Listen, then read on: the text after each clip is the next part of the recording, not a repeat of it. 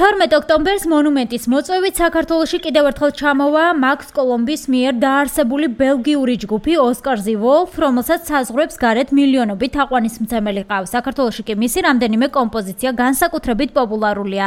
ბენდი ამჯერად ქართულ მსმენელს განსხვავებულ ლოკაციაზე შეხვდება.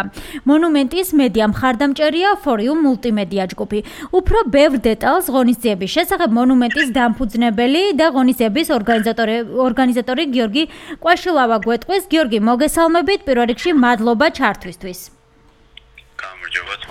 ძალიან ბევრი ადამიანი ელოდება 12 ოქტომბერს, იმიტომ რომ ჩამოდის ძალიან პოპულარული ჯგუფი. ბევრი დეტალი მოგვაწოდეთ ამ ღონისძიების შესახებ, ლოკაციაც ახალი არის, სად ჩატარდება, როდის ჩამოვა და მოკლედ ცნობილი კომპოზიციების შესახებაც გვითხარით. კიდევ ერთხელ გამარჯობა.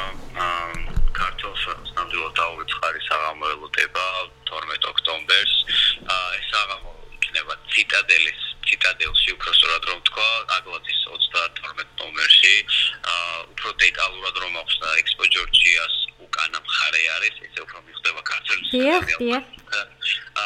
ღონისძიებას რაც შეეხება უშუალოდ 12 ოქტომბერს ოსკარდეულში წარდგება კიდევ ერთხელ მონუმენტის დაბადების დღეზე, ესე რომ თქვა, რადგან პირველი ღონისძიება სწორედ 12 ოქტომბერს ქონდა მონუმენტს, ისევ ოსკარდეულში და რადგან ხალხის მოთხოვნიდან გამომდინარე ეს იყო რაღაც უზომოდ დიდი რაოდენობა ხალხის ოსკარდეულში კვლავ ჩამოსვლაზე ჩვენც არ ვაწყენეთ ქართულს ვენავს და რა თქმა უნდა გავამეორეთ თანჩოს დაბადების დღეზე საკმაოდ საინტერესო ღონისძიება იქნება გამომდინარე იქიდან რომ უშუალოდ ლაივი ბენდის იქნება ბევრ ხანგრძლივი, ანუ წინა ლაივი იყო სხვა ტურნედან გამომდინარე და ამიტომ მოხდა ისე რომ იყო 45 წუთი, ამჯერად იქნება დაახლოებით საათნახევარი, საათი და 25 წუთი ლაივი, ანუ ეს ისევ ჩვენი თხოვნიდან და ქართველი მსმენელიდან გამომდინარე რომ არ ეყოთ ოსკარი.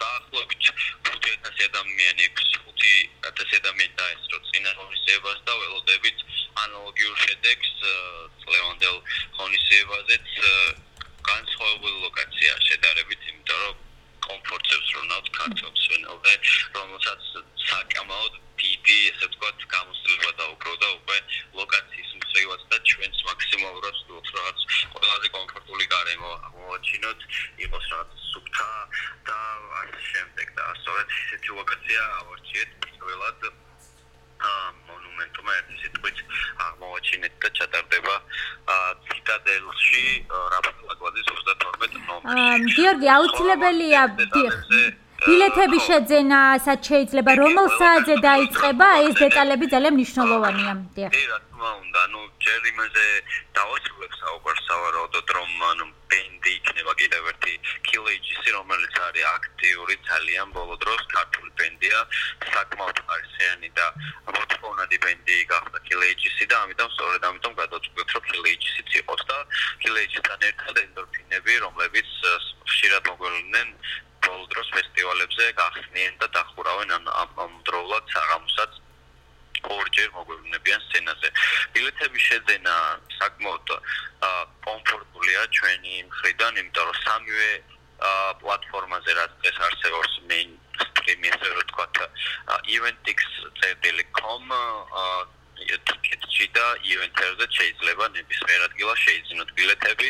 სტუდენტებისთვის გვაქვს ფასტაკლება და შეიძლება უფრო ნაკლებად შეიძინოს სტუდენტებმა. კარზეც ანალოგიურად იმოქმედებს სეილ სტუდენტებზე და კარზე ბილეთის ფასი იქნება 70 ლარი. ამ დროისთვის ბილეთის ფასი არის 60 ლარი. ეს არის ჩვეულებრივი ბილეთის საუბარი, ხოლო სტუდენტური ბილეთები არის დაახლოებით 10 ლარით ნაკლებად, ესე რომ ვთქვათ, უხეშად.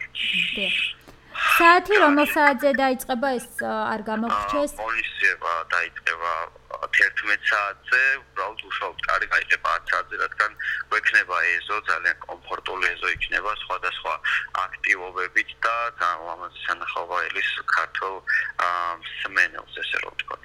ასაკობრივი შეზღუდვა ხომ არ არის? ამ კონკრეტულ შემთხვევაში არ გვაქვს, 16 წლიდან შევით ნებისმიერ სოლოს შეუძლია დაესწროს, იმიტომ რომ ეს არის კონცერტის სპეციფიკა და ვსუნავთ იმ ადამიანებზე, რომელსაც მართლა უყვართ ბავშვობიდან ესეთი ბენდები და ჩვენც მაქსიმალურად ვცდილობთ, რომ რაღაცა დავეხმაროთ და არ შევზღუდოთ ეს ადამიანები იმაში, რომ მოусმინონ საყვარელ ბენდებს.